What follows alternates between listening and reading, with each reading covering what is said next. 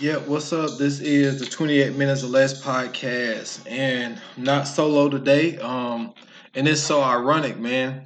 So 3 years ago, you was on the 27th episode of the Stolen Time podcast. This is the 27th episode of the 28 Minutes or Less podcast, man. ScootzBronsen on with me, man. What's up, man? What's up, bro? Hey, that's fire as hell, man. I ain't even That's think. what's up, man. I ain't even What's going thinking. on to the listeners? I know, right? I didn't even think about that shit till like 15 minutes ago. I was sitting there thinking, like, damn, what episode I'm on? I was like, oh shit, this 27. I was like, fuck, he was on the 27th episode of the Stolen Time. So that's what's up, man.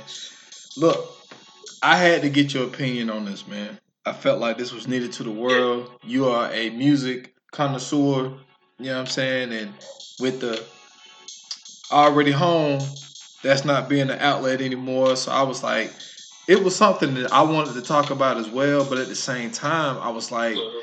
it'd be great to get a different opinion on it too, than to just share to the people by myself what I think about it, because I feel like you will have a different point of view. And what I'm talking about is the subject matter today is the verses between Gucci Mane and Young Jeezy, or Jeezy, what he'd rather be called today. So what was your initial reaction to? Well, first off, let's start from the beginning. When Ti, Mhm. took a step back because Jeezy, put the Alice branch out to Jeezy. I mean, when Jeezy put it out to Gucci Mane, what was your initial thoughts on it when you first heard it got switched up? So when I first heard about everything, I thought it was fake. I thought everybody was just playing around because you know how the internet do. The internet they make jokes all the time. That's like one big stand up routine for everybody online. So when I first heard about it, I thought it was just like something somebody had made up, some meme or some Photoshop picture that they made up. And then I had seen like Swiss and Timberland actually, confirming it. Like they said it was real. So when I seen that, I'm like, just like pretty much everybody else who know anything about Gucci and Jeezy, it was like, oh shit, like, you know, this is for me. This is going to take me back to like high school, graduation, college day. You know what I'm saying? Like around that time is when I was kind of basically coming into, my maturity and myself. And my maturity or maturation or however you want to put it, like that's when I was actually like being out and about, being, able to move, actually getting into clubs and doing shit like that. So like, this was the times where, I remember in high school, like my dude used to always talk about Gucci. And I used to tell him like, Gucci trash.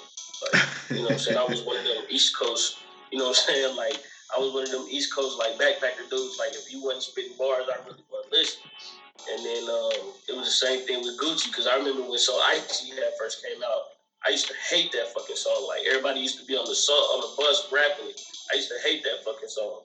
And then as I got older and started, like going back and listening to music and really started appreciating Southern music, it wasn't until then to where I really understood, trap music and, the intricacies of the instrumentals around it and all that. So when I finally found out that this Gucci Man versus Jeezy was real, I'm like, I was borderline speechless. Like, man, how the fuck they about to get them into the same room? You know what I'm saying? Are they gonna take it back to the old format where they on one camera or he on the other camera?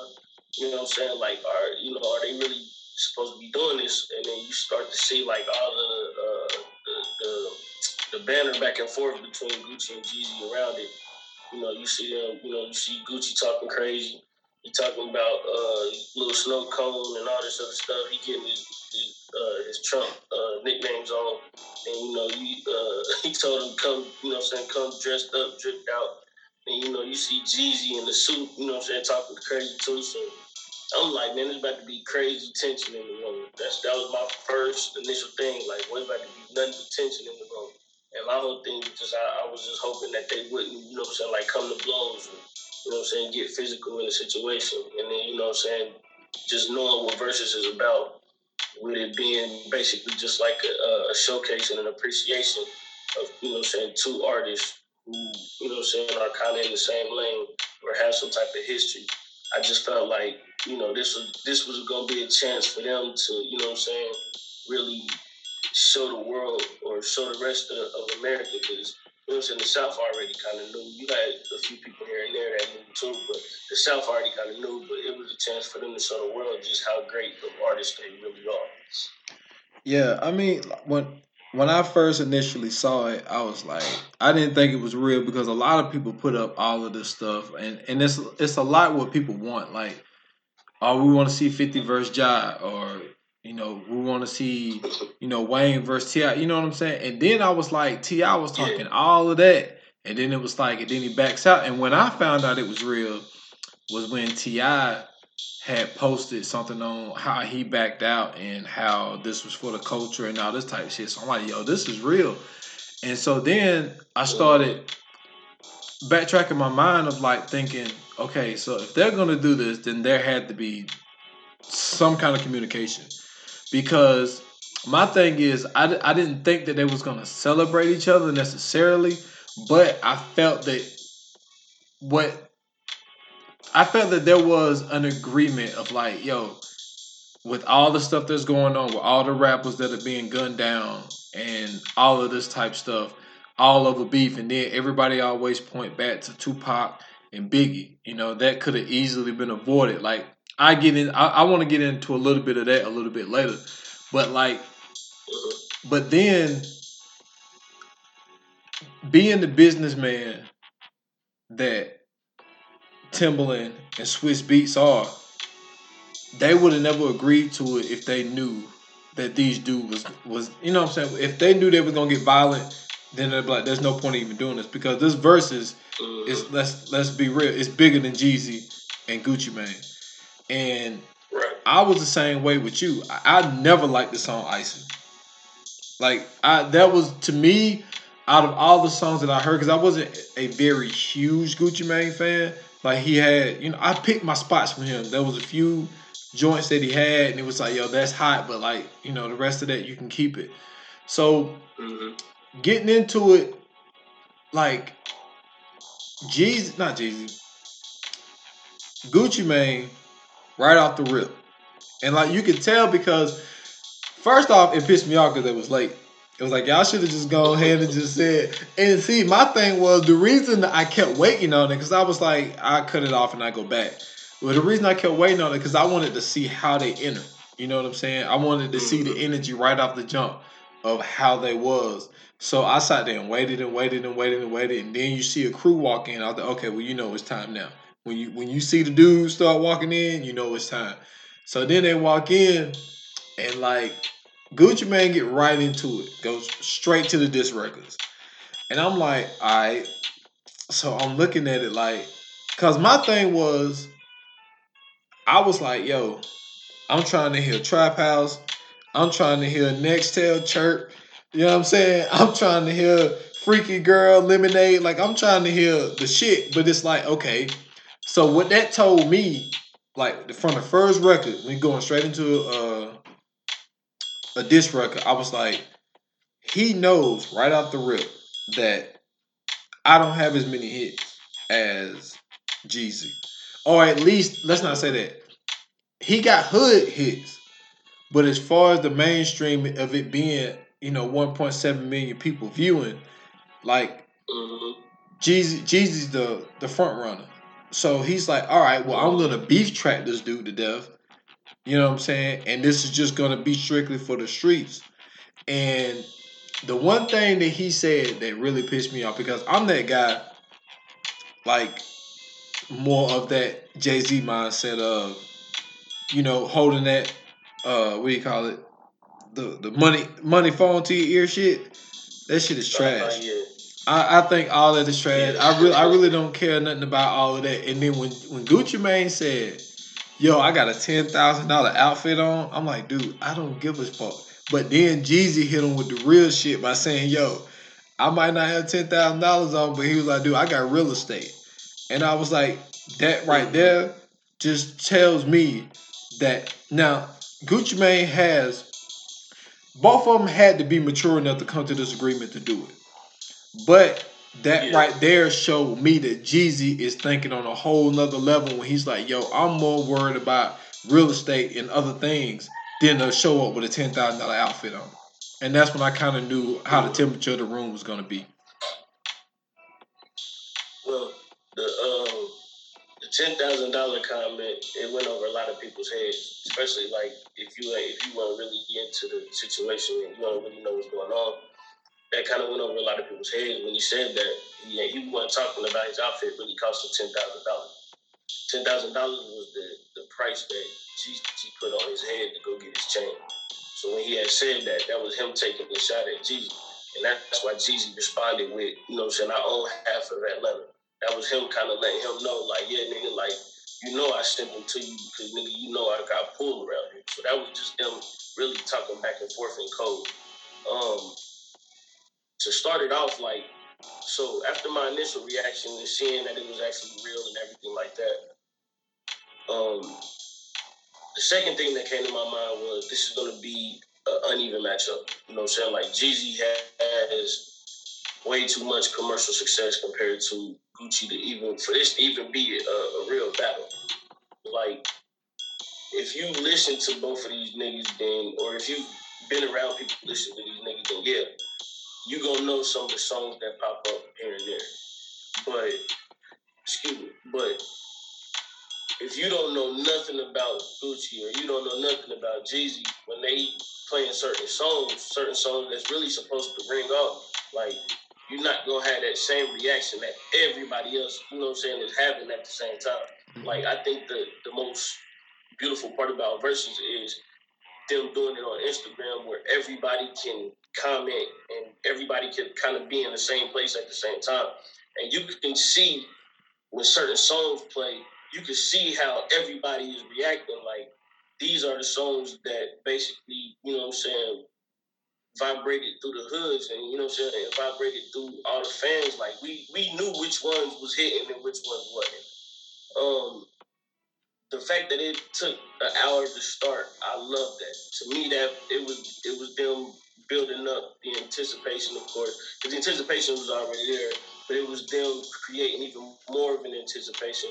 I know a few people were saying, like, like you said, they was going on and off, or they'd just get off and then get back on later. But for me, like, I think I logged on to Instagram at like 7:58. The verses popped up around like 8:01. Clicked that, and I just listened to the whole DJ set. The DJ was throwing out hits while we were sitting there waiting, so it was already fire off the rip. And then, like, I'm sitting there playing the game. I think I was playing like Call of Duty while we was all listening to it. We all on the chat, so you can hear. You can hear everybody's phone at the same time on the chat. So we all listening to it. We all just getting ready for it. And then once that 9 o'clock hour hit, and you seen them come out, and you seen them get to it, it was just like, all right, this is real. Like, this is the start. For Gucci to go first, I think it was at a disadvantage for Gucci. He was already at a disadvantage, like I said, because he didn't have that same success that, Jeezy had. He has commercial success. Don't get me wrong, because, of who he is and the connections that he has. Like, a lot of people don't know, like, he was the first one to be with the Migos. He was one of the first dudes to be with Nicki Minaj. He was the first one to be with French Montana. Like, he was the first to be around, like, a lot of the people that's popping right now. So, it's a lot of different songs he could have played.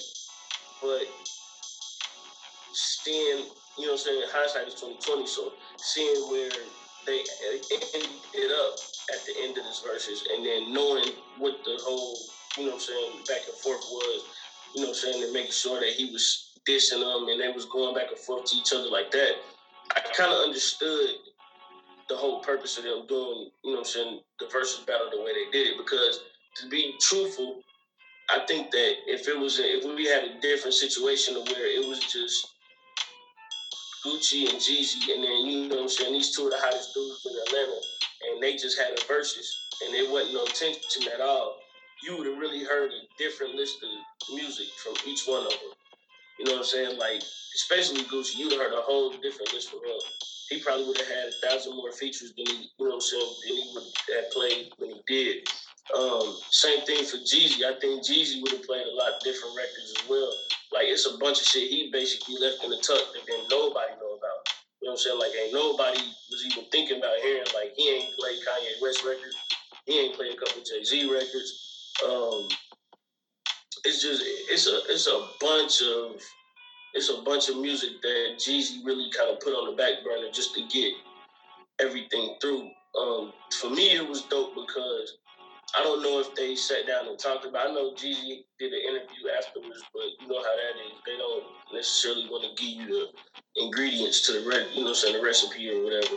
But for me, I felt like that they talked about what they were gonna do, and I felt like it was that one kind of thing where you talking to somebody and you like, yo, let's air out all our grievances, let's get everything out on the floor, and then when this shit is said and done, we piece it up and then it's over with. You don't talk about it no more, we don't live about it no more, we move on from there. And I feel like at that moment when Gucci played the truth, and he ad libbed afterward after the song went off, and then Jeezy got up and he started talking, and saying that he tried to do his speech, and him and Gucci had that little altercation for that little bit, or I'd rather say interaction. I ain't gonna say altercation, but that small little interaction, you could kind of see that wasn't spoken about. I mean, I think Jeezy knew that he was gonna play that song anyway, but I think that the afterwards of it is what kind of made it, that tense moment that was there. Like, you kind of understood, like, all right, you seen the maturation real quick, of both people actually. You seen the maturation of Jeezy in that moment to where, he kind of, he kind of just let everything slide, kind of let it go. And then, he did his speech and he was talking about, this is for Vaughn and this is for, Mo 3 and all them. And then he turned around and in the middle of what he's saying, he dropped the song. And for me, that shit, like, I don't know how everybody else felt, but I can imagine, like, being in a crowd, and when Jeezy is in that moment, he having that speech, and then he let that song drop, the whole place is going crazy. I can just imagine in my head, just like the whole place going crazy. Because I think I dropped my phone in that moment. Like, I can't believe this nigga just came back like that. And then even then, before that, when Gucci, when Gucci played the truth and then he performed in the truth right in front of Jeezy, it's like you could kind of feel like the tension get super thick. Like you could feel everything. Like you just sitting there at that point, like you ready for a gunshot to happen, or you ready for a fight to happen, you ready for another nigga to steal on somebody or something. I'm like, it's just, to me, I felt like this was the most involved the fans have been in a Verzuz ever. Because it's like, especially people around our age, growing up with, being able to have seen these dudes start and seeing where these dudes are now. Like, we basically grew up with Jeezy. We basically grew up with Gucci. We grew up with a lot of these dudes that's considered the older rappers of today. So now that, we seen that and we kind of know the backstory of what happened, Jeezy putting a $10,000 bounty on Gucci chain, Pookie Loc going to try to get the chain, and, Gucci, defending himself and killing Pookie Loc. Then, Gucci having to go to jail for it. Like, so everybody knows the story, or what we know of the story. Everybody knows, basically the basics of it. And then to turn around and see these two basically say, it's over with. Let's piece this shit up. Let's go ahead and move on, and let's make something, different happen. To me, man, it was a beautiful, beautiful night in hip hop. It was a beautiful night for Verzuz. I think that, Timbaland and Swiss really did something. They really did something amazing, with this Verzuz thing, and it just proves it even more that, Jeezy and Gucci could piece it up. And it's like, you got to remember, like, before them, it was Nas and Jay. So now that, Nas and Jay pieced up, they doing whatever, they cool, they do what they do. And now a little bit down the line, we got Gucci and Jeezy pieced up. And now that they can do what they do, I think, for me, it's just going to show, like, it's going to be even better for Atlanta. Like, Atlanta got the crown right now. And with this happening, I think that they're going to have it for a very long time. Like, for me, when my whole thing is when that whole little thing went down when he played the truth. Like and like Jesus said, Jesus was like, "Yo, like I knew he was gonna play the song," and so like you said, it was the whole thing of the ad libbing afterwards, and he's like, "Yo." He's like, man, we can stand here and do that, you know, woo about all this type of stuff. But he was like, yo, and Gucci like, yo, you told me, and well, no, he was like, I told you if I couldn't play what I wanted to play, no, I wasn't gonna do this. And he was like, nah, that's cool, no, all that type of stuff. But like all that what you doing now, like that ain't what this is about. Like, and with Jeezy sitting down, because my thing is, it's like I understand that there's real beef here, and my thing is, this is what we don't know. We know that there are at least 2 to 3 different stories. My thing is, it's like at the time, Jeezy was really starting to take off. Like he was really catching his stride. Not necessarily, well, I guess you could call it somewhat mainstream, because he always really kind of been not always. Like really, when the recession, not no Thug Motivation one hit, like he, you know what I'm saying, he took another level. You know what I'm saying? So I'm like, do we know that he really put the bounty out, or if it's just some shit that just was said, or if it was just a situation where his friend just went rogue and just like, yo, I'm just gonna go on my own and try to go handle this shit myself, and then he just put the shit on Jeezy. So like, we really don't know exactly what happened. I think that Jeezy know what he did or didn't do. Gucci, I don't know if he knows or if he just have an assumption, or even if Jeezy was even involved in the whole thing. And like my thing was for them. Nah, he was definitely involved. But my thing is, I don't know, because the way I looked at it,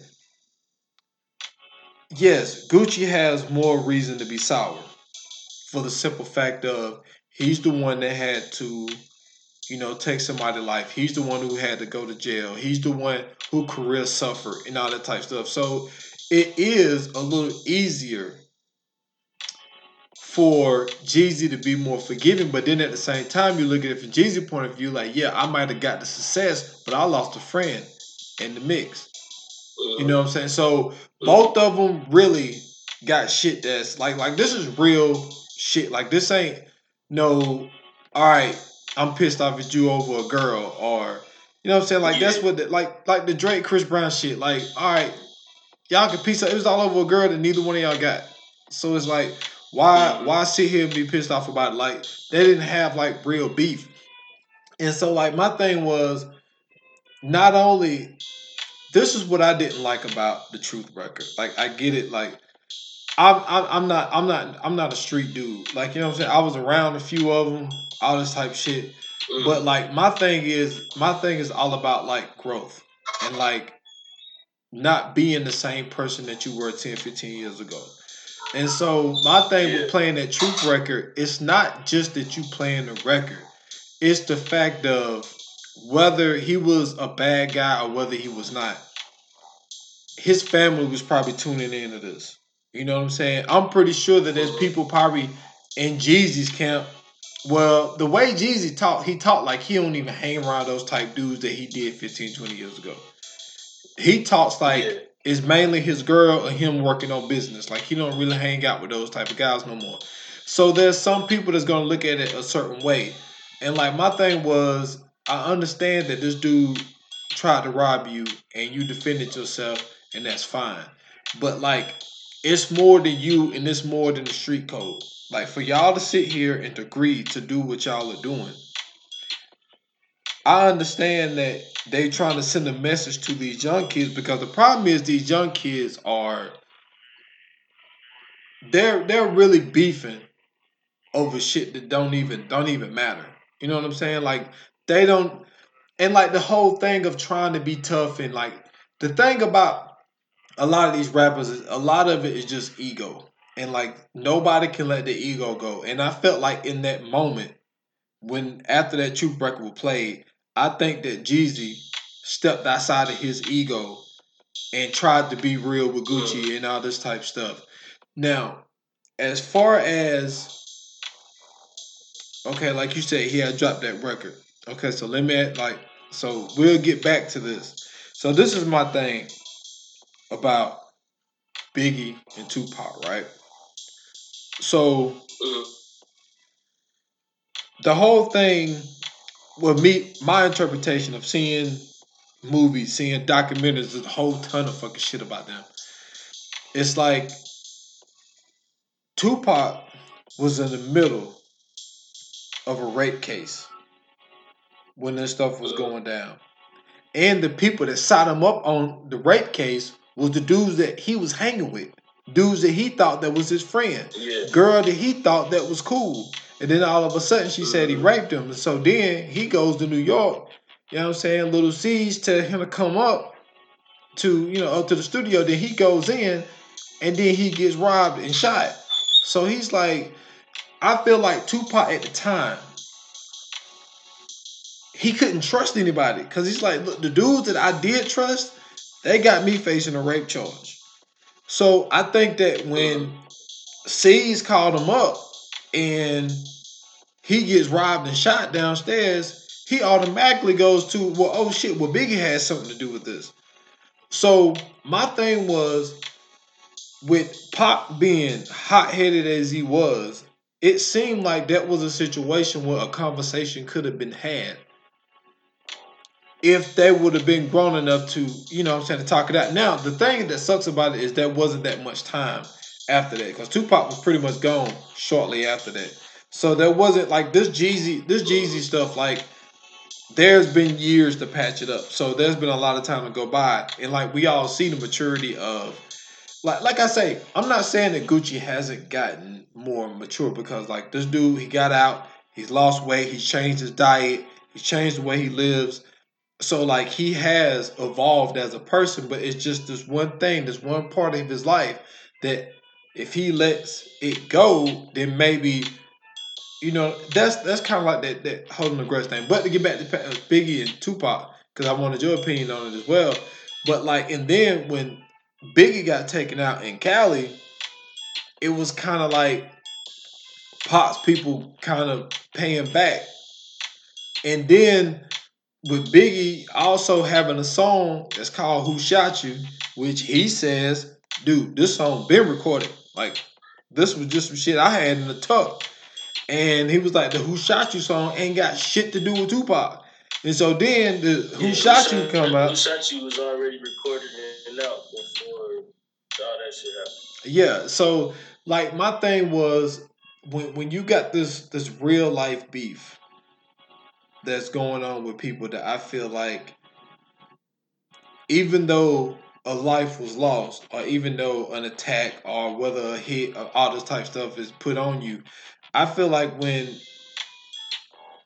you can look past, I think that this is one of those things where they're letting their manhood and ego stand in the way of really, what I'm saying, with both situations, with Tupac, Biggie, and Jeezy and Gucci. I feel like the manhood and the ego in trying to still look hood for the people that are watching, I feel like that's kind of getting in the way of them really burying the hatchet.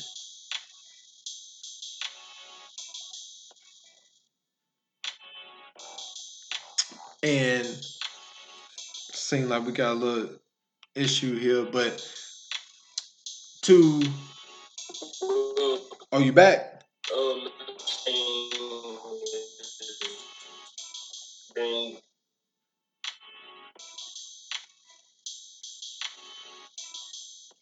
Still got some bad service, but when I look at this whole situation, all in a nutshell, as far as, because like even when you look at the whole piece up, because from my point of view, from what I was watching, Jeezy made the whole thing of saying, because for number one, they went over the 25. I mean, not 25, but they went way over the 20. So it was Jeezy's idea to bring up the whole thing of even playing the Icy record. So they play the Icy record, and you can see like Gucci, because even though Gucci would have like, he'll have like what do you call it? Like he'll have a mixtape of my greatest hits type of thing and all this type shit. Yeah. And like he will put Icy on it, but he'll put the version on it that Jeezy's not on. But my thing is, it felt like he never was really able to enjoy that record the way that he wanted to. And it's like now when Jeezy decided to play the and see, that's another thing. Like that was another olive branch. That was another reach out, because it felt like Jeezy was doing all of the reaching. You know what I'm saying? Like I really want to bury this hatchet. You know what I'm saying? I really want to do this. I really want us to. I mean, who knows? Maybe we could do something in the future. Maybe we could piece it up. Maybe we could take a picture together, or whatever the case may be. It seemed like Jeezy was the one doing everything, but when that Icy record played, it felt like there was a weight taken off of not Jeezy, but a weight taken off of Gucci Mane's shoulder. And with that being said, it was like it was a really really great thing to see, man, because with these dudes beefing the way that they was, and like I said, it's real beef. Like this wasn't no type of beef that was just petty stuff. When you look at guys like, oh man, like 50 in game, like 50 in game. I think it was some money stuff, but what I'm saying, like when it came to 50 in game, it wasn't any. Let me see. I think it was business involved, but it wasn't no taking of a life type of thing. Like I don't think they actually got into a physical altercation. Like that was more of a disagreement.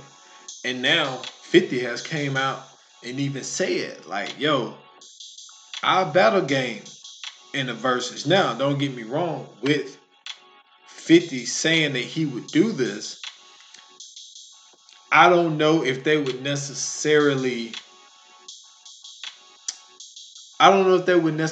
celebrate each other.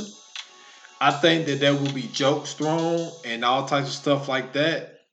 But I think that this is also a situation that would lift game up. That would, as far as 50, it will be a situation that would re-elevate his music career in a sense, because I think that 50 has gotten to a point in his career that you look at 50, you think of Get Rich or Die Trying, you think of The Massacre, I honestly think that there was really only four, maybe five tracks on The Massacre, and then me personally, I go to um, Get Rich or Die Trying soundtrack. Game was able to leave 50 and link up with um what's your boy name? Link up with Kanye West, able to link up with what's my boy name? Well, the whole point is like he was able to get a whole bunch of different hits with other people, and his career was not a bad career after that. So Game was able to link up with some other people and further his career. So 50 if 50 and Game actually do the thing, because he reached, not necessarily reached out, but he said on multiple platforms that he would battle Game in the verses. But now we got Scoots back. So basically what I was saying was with the Tupac and Biggie situation, Mm-hmm. do you think that if it wasn't such a short amount of time of Tupac getting killed, if they was able to get, if they was able to take the street side of it, take that manhood out of it, take their ego out of it, and actually sit down and have a conversation, do you think that that could have ended differently? Um, to be honest with you, I mean that's a lot to unpack, but I don't think so. I don't think that their ego had really anything to do with or really them beefing in general. I don't think that really had anything to really do with what transpired in that situation. Like, um, you got to remember, like this around this time, this is when the hip hop magazine had kind of got like its rise in hierarchy. So like Five, Double XL, um, the Source, all of these different hip hop magazines are kind of, you know what I'm saying, like coming into, you know what I'm saying, their own with this situation. You know, you got East Coast, West Coast beef. Like you had, you know what I'm saying, two different covers on, I remember, I think it was the Vibe or Double XL. Like it was one of them, where they had two different covers where it had East Coast with Biggie and Puff on there, and then it had West Coast with Pac and Suge on there. And it's like, if you really go back and you really pay attention to like the little intricacies and all the little things that was going on, you'll kind of realize that Pac and Biggie really wasn't beefing for real, for real. You know what I'm saying? Like it was all of this shit that's going on in the media. You know what I'm saying? You gotta think about it like, you know, Pac was facing a rape charge. He was going to trial for that. You know what I'm saying? Snoop was facing a murder charge. He was going to trial for that. And then, you know, you got to remember, like, all of the motherfuckers that's around, you know what I'm saying, Pac at the time. It's a bunch of gang members that's around Pac at the time. These ain't normal record executive niggas. These is street niggas. These real niggas that really do it. They throwing up signs and all that kind of shit. And so I think what you'll kind of realize is um, that Tupac was in a situation that he really wasn't mentally ready for it. You know what I mean? Like when he got shot in the lobby, you know, a lot of people don't even realize it, but Tupac shot himself. You know what I'm saying? Trying to pull a pistol and defend himself. He ended up shooting himself. So the paranoia from that, and then you know you also got to remember like where Tupac comes from. His stock is not of like a regular rapper stock. Like he comes from Black Panthers, he comes from revolutionaries, he comes from a bunch of, you know what I'm saying, different situations. And then you know him being from the East Coast, moving to the West Coast at a young, you know what I'm saying, at a younger age, and you know what I'm saying, all of this shit happening. Like this was, to be honest with you, it was kind of like um I'm trying to think of a way to put this. It was like Malcolm X meets, I don't know, KRS-One, or I don't know, Malcolm X meets I don't know, just a gang banger that can rap. I don't know. I'm just trying to think of, you know, those, the way that those are pounding up with each other, and then not only that, like, you know, he was already in the situation with, you know what I'm saying, shooting at the two cops and going to jail, and then, you know, getting in and out of jail, Suge saving them from jail. So I mean, like, it's a bunch of shit that we probably don't even know that was going on with Tupac, along with the shit that was happening in the media. You know what I'm saying? The media making it seem as if, you know, the East Coast don't fuck with Tupac and the East Coast got beef with Tupac. And then you go, you know, you're saying you got shit like the Source Awards and it's all of these outside things that's really causing it. It's not really Pac and Biggie, you know what I'm saying, causing the situation. Yeah, you know, you got shit like Faith Evans, you know what I'm saying, cooling with Tupac and a whole bunch of different things, and then you got the beef records and all that shit. But at the end of the day, it's not really them two. It's just everything outside of them. And so when we look at Tupac and Biggie, I don't think that them leaving ego or pushing ego aside or any of that had anything to do with it. I think that that was something that was eventually going to happen if it was not to them, to somebody else around them. You know what I'm saying? Like it was so much, you know what I'm saying, on the outskirts of everything that was kind of happening and making things happen. Because even remember, like Biggie never really had beef with Tupac. You ain't never really hear Biggie talk crazy about Tupac like that.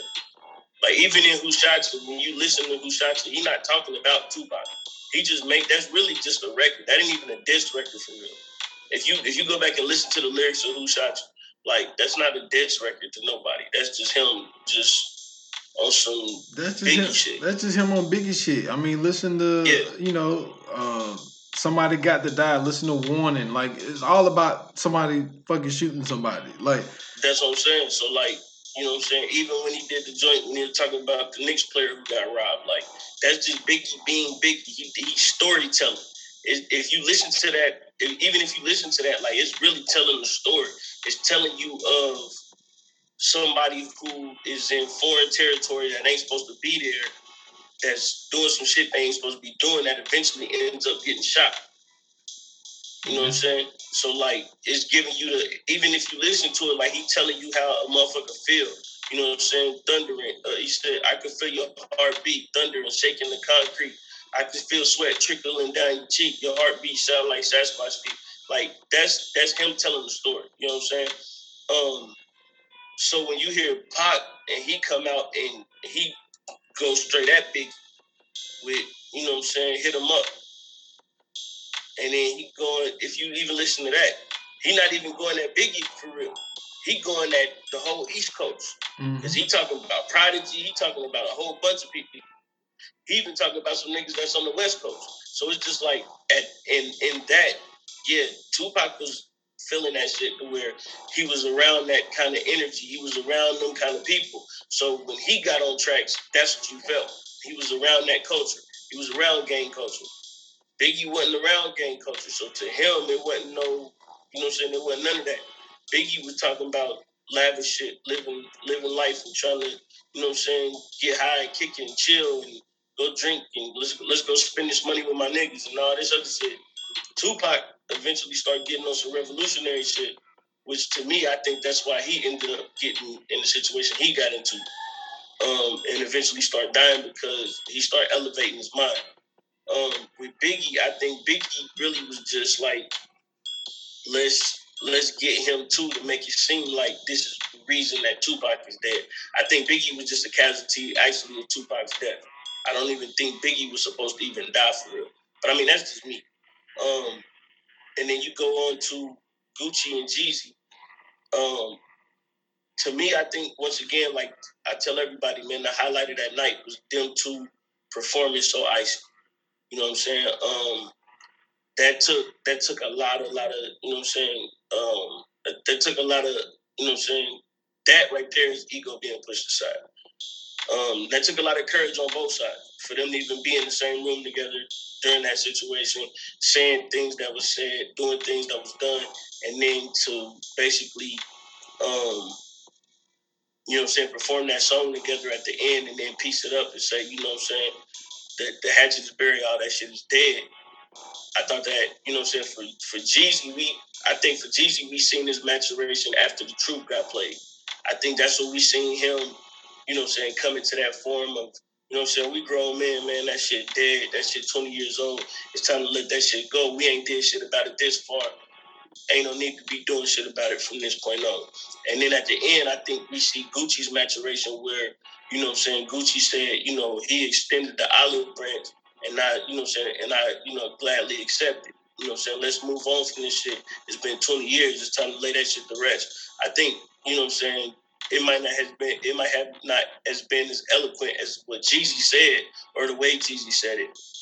But I think that it was just as mature because, you know, it takes a mature man to, you know what I'm saying, pass out that olive branch and say, let's piece it up. But it takes an even more mature man, you know what I'm saying, to accept that and to be on the same terms as the person that's, you know what I'm saying, giving out that olive branch. Because a lot of people can't do that. And then, you know, like with 50 in Game, I think that that's a situation that's more so. I don't think that beef is the same as the Gucci and the Jeezy or a Pac and Biggie. I think that's more so just some shit to where Game felt like he was done wrong by 50. And, you know what I'm saying, as far as business is concerned. And, I mean, if them two can piece it up, cool. But I'm going to be honest with you, man, like, me personally, I'm not a big fan of 50 outside of music. I think 50 is an asshole. I think that, you know, the shit that he does, the antics that he does online and all that other shit is cool and it's entertaining for some. But for me, it just shows just somebody who could be putting people in very special places. And, you know what I'm saying, he decides to tear people down other than really, you know, build and bring people up. So that whole 50 shit, I don't really care for him doing anything. Yeah, I mean, I get that, and I spoke about it when you was having some internet issues. Like, I think that they stuff is more business wise, and like 50 is kind of like that, man. When you and then like 50 will say shit like when he was doing the interview and they said something about G Unit. And he was saying something of, oh man, what did he say? He said something like he don't want to be remembered of those times or something like that. And it's like, so dude, you come up with a group, you know what I'm saying? You bring up Lloyd Banks, Young Buck, Tony Yayo, and Game and all this type stuff. And then it's like, then you say you want to forget those times. And it's like, that's the thing with Gucci. Like, Gucci has put a lot of dudes on. Like, a lot of dudes. We probably wouldn't know about OJ the Juice Man. We probably wouldn't know about Yo Gotti. You know what I'm saying? And stuff like that. So this dude was constantly putting people on. And I think that 50, it's so crazy because I just watched Get Rich or Die Trying the other day. And, we don't know how much is factual. We don't know how much he fabricated and all that type stuff. But, like, even when you watch that, it's like, it's always been about 50. You know what I'm saying? It never really been about, yo, let me uplift somebody or something like that. So I'm not really surprised with him being the way that he is and all of this type stuff. And the one thing I would say that I hate about that movie, I was sick and tired of everybody telling 50 how much they loved him. Like, that shit got on my nerves. I was like, yo, I get it. You know what I'm saying? You tight with a dude. All right, you love him, you show love. I got no problem with showing love. You know what I'm saying? Affection and stuff like that. You should tell you people you do. But it's just shit like when Terrence Howard they was doing that robbery and 50 shot him because he was like, yo, it's time to go. He's like, man, I fucking love you, man. I'm like, man, come on. Like, really? Like, this is the time you say this shit? So that's the one thing that bothers me about that damn movie. But what I hate about hip hop is the fact of it seems like this is the only music genre that this shit happens. You know what I'm saying? I know hip hop is more of an aggressive type thing. It's more about attitude and all this type stuff because I felt like what happened between Jeezy and Gucci was a win for the culture, like overall. But at the same time, I think streets wise, and that's another thing that sucks about this music because you have your mainstream base and then you got the street base. And it's like the street base is probably looking at them like, man, fuck that shit. Like, you know what I'm saying? Fuck that dude. You know what I'm saying? We don't end no beats. Like, because I feel like if they would have did it more eloquently, like you were saying, the streets dudes probably would have been like, oh man, look at them two bitches up there making up. You know what I'm saying? But at the same time, it's like, yo, like, why we gotta be as far as like the culture and stuff, like, why does this beef stuff have to happen? Like, we don't hear really about now. I don't follow this music like that, but we don't really hear about this type stuff like that in rock and roll music. We don't really hear about that like in R&B or country and all this type stuff. Like, some people might have a problem with somebody, but it don't never get to a point where you think the shit can get violent. And it's like, and then if you try to piece something up like you have to do it in a way where it's like you don't have to be quote unquote look like a bitch. And it's like I felt like it was great for them to bury the hatchet. I mean, me personally, it'd have been nice to see a handshake, take up a picture, but because like Joe was talking about this on his podcast, and he was just saying like, "Yo, like these rappers, like they're getting shot like in the streets, and it's getting to a point where it's like, yo, everything is shut down now, but when these venues open back up, like who they gonna open up for? Like if y'all can't like really like stop this beef, especially if it ain't nothing real. Like that's like 50 and Jai. Like that was some real shit to go down with them.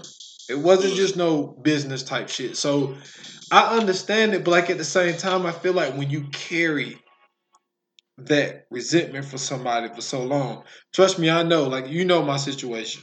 You know what I'm saying? And like my thing is, I'm not gonna sit there like because my thing is, I'm trying to elevate my life. And I feel like Yep. if I sit back and keep holding this grudge against this person, I don't feel that I can move on with my life or elevate my life if I'm going to keep having resentment for somebody in my past. Mm-hmm.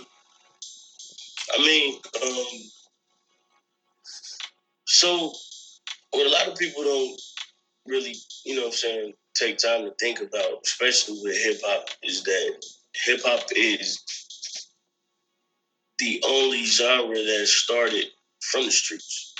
No other, uh, no other music genre started from the street. If you think about the blues started in bootleg clubs and shit like that. You know what I'm saying? Like in the South. Um, if you think of rock and roll is a child of the blues. If you think of jazz is, you know what I'm saying, the child of ragtime, which is, you know what I'm saying, the blues is like a child of, so it's like, it's ragtime, it's jazz, then blues, then rock and roll, and then, you know what I'm saying, we don't get nothing else from there. You got to remember that every genre that we created, because we created ragtime, we created blues, jazz, rock and roll. Some would even say country.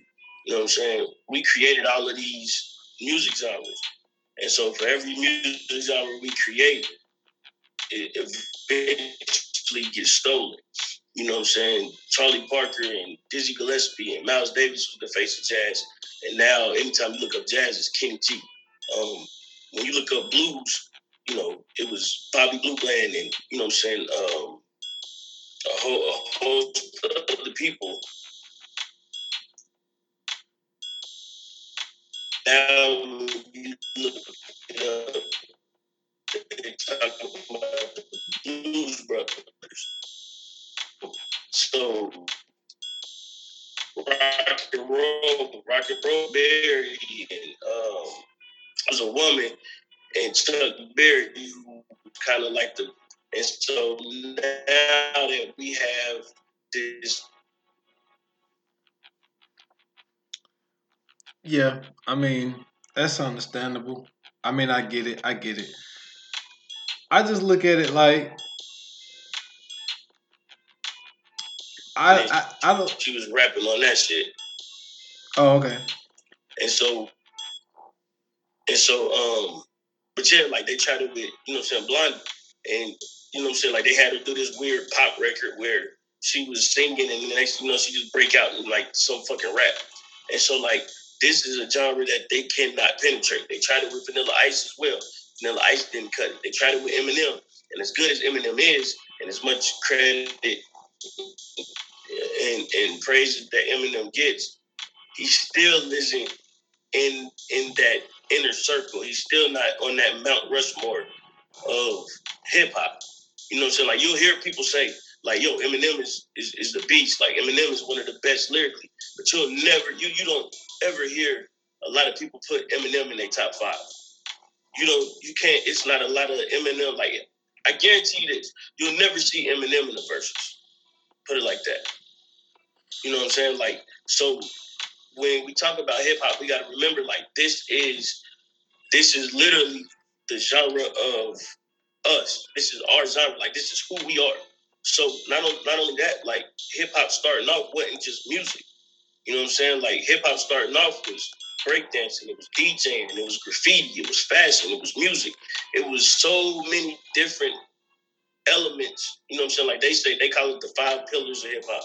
But it was so many different elements that when hip hop starts and then eventually it evolves, all of this shit is still going on. Like to this day, like a lot of people say, oh man, you know, all these hip hop artists, that's all they do is talk about fashion and that. But that's all we've been doing since it started. You know what I'm saying? You always wanted to be the fly dude at the you know what I'm saying, at the party. You know what I'm saying? We talk about how the Migos got a song called Versace, but nobody said nothing when Run DMC came out with Adidas. You know what I'm saying? Like, and I said this when we did the last 28 minutes or less. When we was doing the decades, when we went by decades, we talking about the music, that hip hop is a revolving cycle. That's why when you rap, they call it a cipher. It's a constant cipher. And the reason that it's a constant cipher because each pillar eventually starts to take its place in hip hop. So, you know what I'm saying? Like a lot of people was complaining about, oh man, you know, Soldier Boy and all these other rappers, that's all they doing is creating dances. That was the breakdance stage. Mm-hmm. And then you had the producers. Remember the producers? It was a new tag on the beat every time you heard the song. That was the DJs. You know, to me, I felt like that was the DJ stage.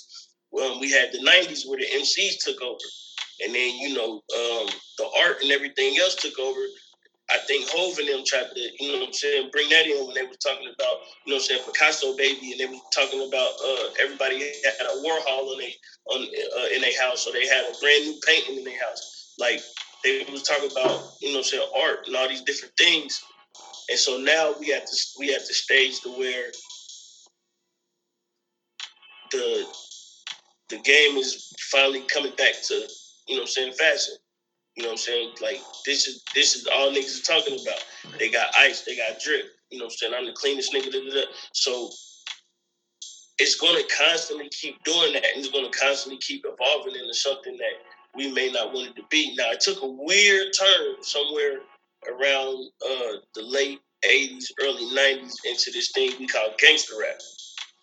And so with gangster rap, it was like uh, the real street dudes who was actually out here doing things and you know what I'm saying, making moves, they heard the shit that the rappers was doing and was like, yeah, I can do that shit too. And then, you know, you get a guy named Schoolie D out of Philadelphia who he talking some gangster shit. And then somehow that bug spread all the way over to the West Coast. And you get, you know what I'm saying, guys like Ice-T, you get guys like NWA. And then, you know what I'm saying, it eventually breaks out and causes a pandemic around the world. And, you know what I'm saying, we get all of these different, you know what I'm saying, all of these different versions and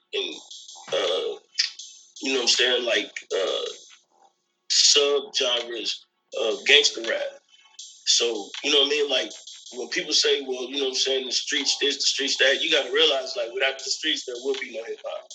You also have to realize that, you know what I'm saying, without these guys that's in the streets, it definitely wouldn't have been a hip-hop. Shit, without a lot of these guys, especially these quote unquote gangster rappers, you know what I'm saying, we wouldn't even be able to say some of the shit we able to say, not just on radio and podcasting and all that, but music itself, if it wasn't for those quote unquote gangster rappers in hip hop.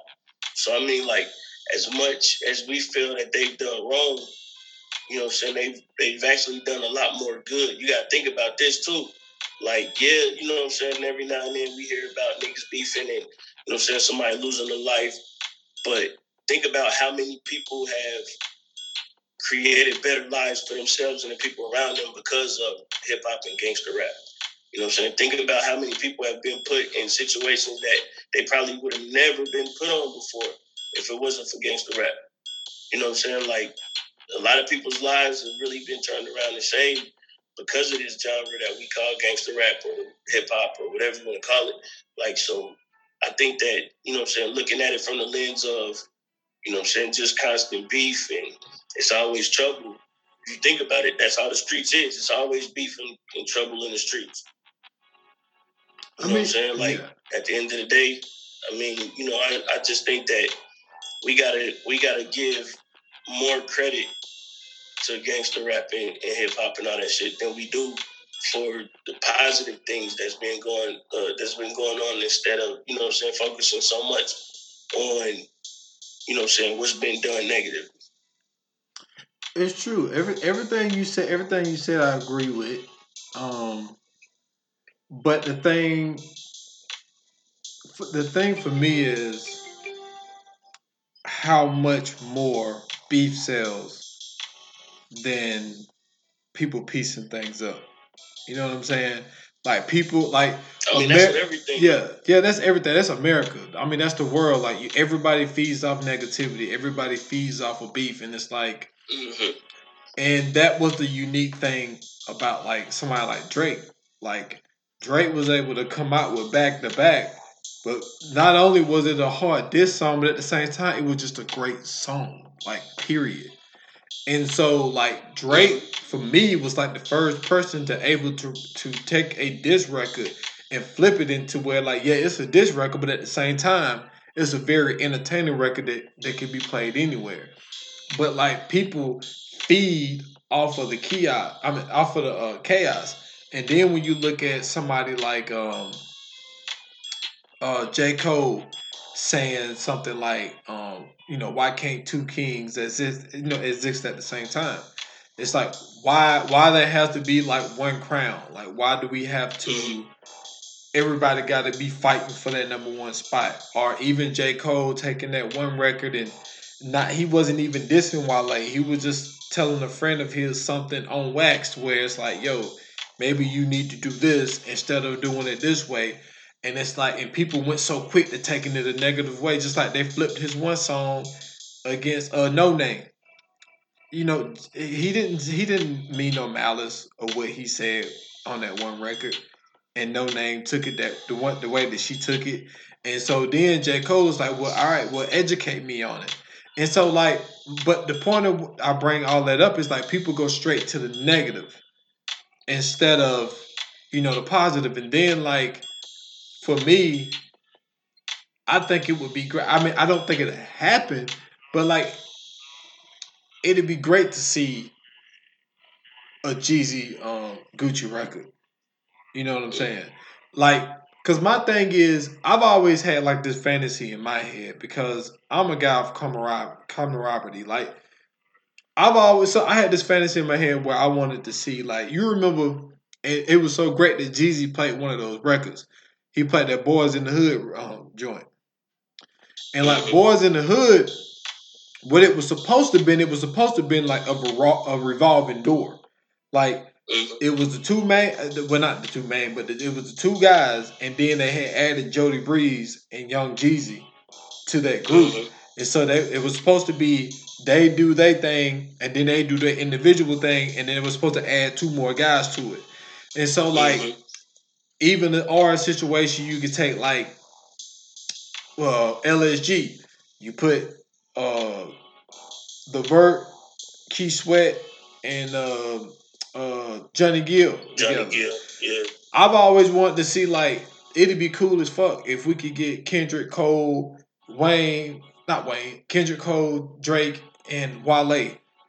Like do like a Boys in the Hood type of shit. I mean, it'll never fucking happen, but it's like there's like okay, so there's tension with Drake and Kendrick, and then it's like Wale believes that Drake got a problem with him because he never wanted to do a song with him. So it's like it's always like this little thing, like this little ego thing. But I don't know, man. It's like it's weird, dude. It's weird, but like, dude, I've always felt like, dude, I had a whole album in my head, dude, and then it was like I had dudes that was gonna be featured on it, all that type of stuff. I was like, man, Cuddy was gonna be on the album. I was like, Wayne gonna be on the album. I had this whole album in my head, man. But the shit would never fucking happen because it's like this whole little, and like you said, it be blogs, it be podcasts, it be people like you said back then it was the magazines, and like the magazines really was the one who made the beef even worse because it was like if it was a situation where okay, like yeah, Pop dealing with the rape case and he already don't trust people around him, it didn't make it better that the magazines, the stuff that he's reading, is feeding adding fuel to that fire. And Right. but they didn't piece. I mean, I felt that they pieced it up, but I just felt like no situation is perfect. But if we could find a way, because I remember, let me see, so 2020, so this happened around about 2010 ish, 2012 ish, where a lot of people was jumping on each other's tracks. And Mm-hmm. then what do you hear? People start talking like they say like, oh man, I hate the NBA being this way. I hate everybody being friends because of AAU. And it's like people were saying that about the rap game. They were like, oh, all these dudes friends. Like the rap game is boring. For me, I felt like that was one of the like the golden ages for me because it was like, dude, you getting everybody on the track with each other, and like you don't really get that as much anymore. I remember like, man, what's your boy? Uh, Rick Ross had Drake, Wale, and who else was on Dice Pineapples? I feel like somebody else was on Dice Pineapples. No, I think it was just them three. It was just them three. But the thing was, like, there was so many people working with each other. There was so many features, and it's like we're not really Yeah. getting those features like we used to. So I don't know, man. I felt like that was a good time in the game. Personally, I mean, I like dudes work with dudes and females, and like and then like when you even talk about the females, it's like why can't now supposedly there's a Cardi Nicki track somewhere supposedly. I don't know if it's real, but they saying supposedly they got a track. It's already a Cardi Nicki track. That's what I'm saying. They saying that it is so, and it's like, and that's another thing. They did the joint with the Migos already. Well, no, they're saying that it's just yeah, that's what I'm saying. But they're saying that it's a Cardi Oh, it's just featuring Nicki Cardi or and Nicki, Nicki. yeah, just Cardi and Nicki. And it's like, why Okay. can't all the girls get along? Like, there's enough space for everybody to coexist. You know what I'm Okay. saying? I'm sorry. We got to stop this. We have to stop this, and we have to stop this now. There is no like. I get what people are saying. Like, you know what I'm saying? Like, it's room for everybody, and I agree. It is room for everybody. It's always room for everybody, except for at the top. There is no room for everybody at the top. Everybody can't be on the top. And to me, I feel like this is a product of um, the participation trophy era, right? So when we hear things like, "Oh, why everybody got a beef?" You know what I'm saying? Why can't it be two kings and all this? It ain't never been two kings. It ain't never been. It ain't never been more than one top dog. It ain't never been that. And as much as we would love for it to be, don't get me wrong. Um, and this is all subjective. Don't get me wrong. Like this is not factual. That's what I was about to say. Yeah, this has always been my outlook on it. Let me say that. Let me get that out the way. But this has always been my outlook on it. Like, there's no room at the top. There's never been room at the top. The way I look at hip hop is and always has been a competitive sport. Anytime you go back and listen to any of the previous anybody from the beginning of hip hop to I don't know, let's say 2000, 2012, 2013. From then to then, like it's always been competitive. Nobody like you can from KRS-One to Ti. Like when you doing a song with somebody else, I don't care how good of friends we are. I don't care how much we shake hands and everything else. When we get on this beat, when it's me and you and whoever else, or if it's just me and you, whatever, if I'm featuring, whatever, My job is to, excuse me, my job is to show you up. My job is to show the world that I have murdered you on this track. And we may not even be going at each other. It's just the fact that my verse is better than your verse. It's a competitive sport. Like this is a physical contact sport. I feel like if you want to have more than one king and all that other stuff, you can go to R&B or you can go to country. You can go find, go to EDM. But in hip hop, we don't do that. This is either you the top dog or you not. And I feel like when we have people with that mentality in hip hop, we get some of the greatest music we've ever gotten in forever. Think about, we talk about how, we want people to jump on tracks. Well, Native Tongue did that when they had the Jungle Brothers, they had Tribe Called Quest, they had Leaders of the New School, and they had all these other people, and everybody got on the track. You go listen to it now called Buddy. Go back and listen to Buddy and listen to how everybody just got on the track and they just did their own thing. They wanted to do their own thing and be the best that they could be. Go listen to Tribe Called Quest Scenario and listen to how they all tried to out-rap each other. Go listen to any feature with what's the last big feature. Go listen to speaking of Drake. Go listen to Drake where he had Kanye West, Lil Wayne, and Eminem all on one track. Forever, whatever the song. I think the song called Forever. Yeah, it was on the LeBron James movie or whatever. Go listen to that song and tell me that it could be more than one king.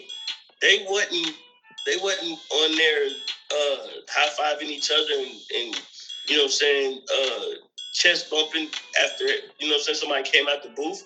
No, nigga, it was that's what he put on. Okay, let me go in here and take that shit off the board. Yeah, and dude, there's nothing wrong. I'm not okay. That's not what I meant by that. Everybody, first off, like you said perfectly, music is subjective, and my thing is there'll never be one king. There's so many different opinions, and there's so many different ways of the way people view hip hop. I feel what you're saying, but there is a king. I can guarantee you that it's a general consensus that somebody is at the top at all times. Yeah, but even with that, like even if I put a top 5 together, okay, like yeah, Jay is probably at the top, but there's certain things. If I want something else, I don't go to Jay for that. You know what I'm saying? A top 5 is different from the top dog. The top dog is one spot. The top dog can be one spot. The top 5 is who you like. The top dog in the game, that's usually a general consensus. Like, so it was a point in time to where, yeah, everybody was saying that, that Wayne was the man. Like it was a point in time where Wayne killed the game. He was on the radio all day long, him and T-Pain. It would be 3 T-Pain and Lil Wayne songs. It'd be 2 Lil Wayne songs. It'd be a T-Pain song. It'd be another T-Pain and Lil Wayne song. And Lil Wayne would be on 5 other songs afterwards. And then they might throw in, Mariah Carey and somewhere in between there. But it was always T-Pain and Lil Wayne somewhere on the radio. But at that time, everybody still knew Jay-Z was the top dog. Lil Wayne knew Jay-Z was the top dog. Because Lil Wayne said the best rapper alive since the best rapper retired. So it's in hip hop, it's always a consensus of who the number one guy is. I don't care how many people will say, no. We already know right now Drake is the top dog in music right now. But especially in hip hop. But even when you say that, if you ask Kendrick, well maybe not Kendrick, because Kendrick's a quiet dude. He don't really say too much. But if you ask anybody, you ask Raekwon, he's gonna tell you he's the best rapper. You ask Jay-Z, he's gonna say he's the best. You ask Wayne, he's gonna say he's the best. As they should. But that doesn't mean that you have to. But the proof is in the pudding. The proof is there. We don't need to go ask them. Because what you see, what you're saying is like this, right? What you're saying is that's like getting LeBron, Kobe, and Jordan in the gym and going up to them specifically and saying, "Hey man, which one of y'all is the best?" Of course, all 3 of them gonna say they the best. However, If you put them all in their arenas and let them do what they do, they don't determine who the best is. Or they don't get to say who the best is. They determine who the best is by the way that they play. So when I'm saying that is, I'm saying that the best is being shown by the product. It ain't necessarily them saying that they the best.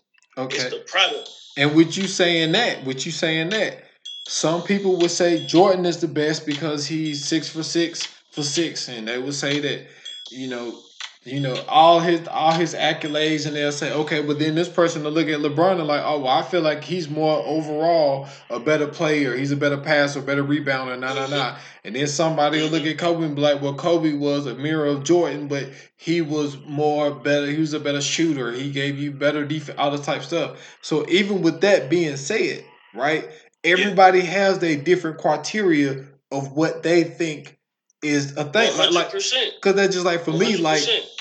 me, like he would never be the king of like what some people may say, but like I hold Cuddy to a higher standard because of what I like to endure in my music and like what he done for me personally with the things that he do. So when I was to, put him in my top 5, or if I hold him on a higher regard, then I might hold somebody like Redman. Like, yeah, Redman is a better lyricist than Cuddy for sure. But to me, Redman can't hold a candle to Cuddy. You see what I'm saying? So it's like it depends on. With you, but I see what you're saying. Yeah, but it's all about what you take. So that's why I feel like this is what I'm saying though. Right? When we talk about when people talk about their top 5s, right? The whole thing of a top 5 is you got to look at it from its most basic point. When we talk about the best 5, especially when we saying rappers, the best 5 rappers of all time, right? The whole point of that is rap. Who raps the best? So with Cuddy, don't get me wrong, if we talking about artists, yeah, Cuddy is definitely up there in artistry. But as far as rapping, I wouldn't put Cuddy over Redman's per se if we talking about rapping. If we talking about top 5 rappers. But if we talking about top 5 artists, I would throw Cuddy up there. Yeah, you see what Cuddy I'm saying? has that creativity. But I'm just saying as far as just the way, like you saying, like as far as the subjectivity goes, right? But this is what I say to you, and I'm gonna use this analogy because I think that the basketball analogy is really perfect that we've been using. So when Jordan was in the league, right? Mm-hmm. Who was the best player in the league? At what time period? It was who? I said, what time period? You talking about when Jordan was in the league? When he entered the league? No, when he was in the league. So when you're talking about 90s and far on? No. Because if you go back to the 80s, I wouldn't say listen, Jordan. We can do that all day because we can say Magic and Bird and all them. No, when Jordan got in the league and Jordan hit his prime, let me say that. When Jordan hit his prime, who was the best player in the league? Like I say, it depends on what you're looking for. Because this is my thing. Jordan was great. Don't get me wrong. There was no better player than Jordan when Jordan hit his prime. I would say Jordan hit his prime probably like the 90s. Like even when he put up that 60, when he hit that 60 burger on the Celtics, like it still was in a loss. Now, when he athletically, got Bill and all them and everything else, and he came into his self, Jordan became the best player in the league, right? I would probably say. I mean, there's other people who probably wasn't athletic as he was. Because I'm not saying that. I'm saying that I'm just talking about pure facts. In the 90s, Jordan was the best player in the league. That's all I'm saying. He was the best player in the league. Now I know you can go look at a couple other people and be like, well, if they had this and that, cool. But Jordan was the best player in the league in the 90s. There was no arguing that at the time. When Jordan left, Kobe became the best player in the league. And when people were saying Kobe was the man, there was no arguing that at the time. LeBron is the best player in the league. Even though ESPN and all them try to throw in Kawhi and all them, they all fall short. But the one that stays on top is LeBron. And there's no arguing that. And it's the same thing that goes in hip hop. Everybody kept talking about Wayne when Jay was on top. But Jay never fell short. Okay. But somehow Wayne couldn't take that spot from Jay. And then when Jay left, Wayne took that mantle. Then when Wayne took that mantle, Drake took that mantle. And then somehow everybody keep trying to throw in Cole, keep trying to throw in Kendrick and Sean and Wale. But somehow Drake never falls from that spot. You want to know why? Because you have people like me. When you say it went to Jordan to Kobe, you have somebody like me to say, so we just gonna look over Iverson? You see what I'm saying? Yeah. No. Like, see, that's what I'm saying. To me, look, and see, that's why. Look at Kobe's career. No, I'm gonna tell you why. Look at Iverson's career. I'm gonna tell you why. The reason I was the way I was with Jordan is because I didn't idolize Jordan. Like, I didn't either. I wore Iversons. You know what I'm saying? Like, to me, the way that Iverson was able to play and take over a game, being the size that he was, and to have the game that he had, I would have took him over a lot of dudes. Like, I wasn't even, like, for me personally, and I know you probably gonna kill me for this, and that's why I say I'm just this type of person. I would have took Ray Allen over Kobe. That's just me though, because I like the way Ray Allen played. Ray Allen over Kobe? Yes, I would have took Ray Allen over Kobe because I liked his overall game better than him. Early Ray Allen, I can see what you're saying. Yeah, the Seattle Milwaukee days. But like, that's what I'm saying. Like early Ray Allen, hell no. But like, my thing, like, that's why I say there's so many different styles, and it's all about what you're looking for. But this is what I'm saying though. But listen to what I'm saying though. I feel you what you're saying when you say Iverson, because I had the braids. I used to wear the socks all the way up to my knees. I had the little arm sleeve. I had all that. I used to do all that. But see, like how you saying Iverson, I did that, and then I was like, oh shit,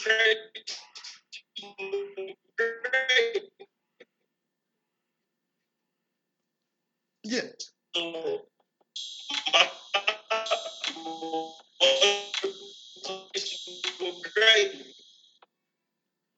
And so look, I had them great one for a long time because my thing is and around everybody all knew that. You feel what I'm saying? Like Kobe was the man. I feel what you're saying, but like my whole point, all of what I'm saying is when it comes to it all, there's always going to be different opinions. Because for me, and then especially like me being from the South, especially for me having just about all the mixtapes and shit, I felt like Wayne overseeded Jay. But then Jay came back with his second career. Oh, he did. Listen. There was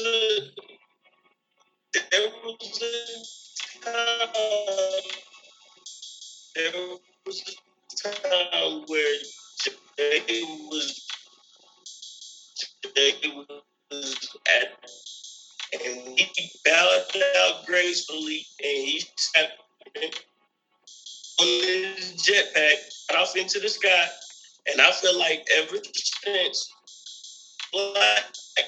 like Wayne took that and Wayne took off with it. Wayne was the best rapper ever. Jay stepped down. Now, the reason Wayne said the best rapper alive since retired, it's a reason for that. The best. There's no arguing that. To me, I feel like if anybody was to argue with you with that, we would have to find some bats and some clubs or something to beat them till they got their chances. And because Wayne was the man. And that's why I say, and depending on the demographic, you could get you can get different opinions, you can get different reactions, and all types of stuff like that. So, like I said, it's all about. But I mean, like when I say that, when I say general consensus, I mean people like, for instance, right? Like if you go back and watch the Verzuz, it's a bunch of people out there right now that's saying that Gucci won that Verzuz. But the general consensus is that Jeezy won that Verzuz. Yes. And that's what I mean. We all know Jeezy won that. Yeah. So that's what I'm saying when I say. Yeah. I mean, you're right. You're right. But we having some issues here, but we pretty much got across what we wanted to say, man. Before you get out though, I just want the people, because I mean, I'm pretty sure we do our plugs all the time, but you Yeah. never know when you got new listeners and all this type of stuff. So hopefully we can get it clean without you sounding like a robot and everything. For you to plug everything that you want to plug before we get I up know, out of here, man. man. This shit is horrible. I'm in the basement too, so that don't make it no better. Nah. Man, can you hear me clear? Yeah, I got you now. Okay, cool. Yeah, I'm in this dang on basement, man. They got me sounding all horrible. But follow me on man, really just follow me on Twitter at ScootzBronsen. That's the main place you can really find me. Make sure you go listen to the Viewers Anonymous podcast with myself on that Viewers Anonymous group page on Facebook. We're trying to get up to 100 people in that group so we can start doing live watch parties. You know what I'm saying? So y'all can kind of see some of the movies that we're doing before we actually start putting them into our recordings and reviewing them.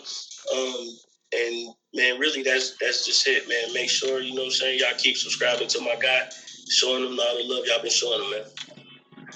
Yes, sir. Yes, sir. And like I said, man, we putting those Viewers Anonymous out like rapid fire, man. They coming to you, So even if it's a movie that you don't really rock with, give us 2-3 days. We coming with something else, and hopefully you rock with that.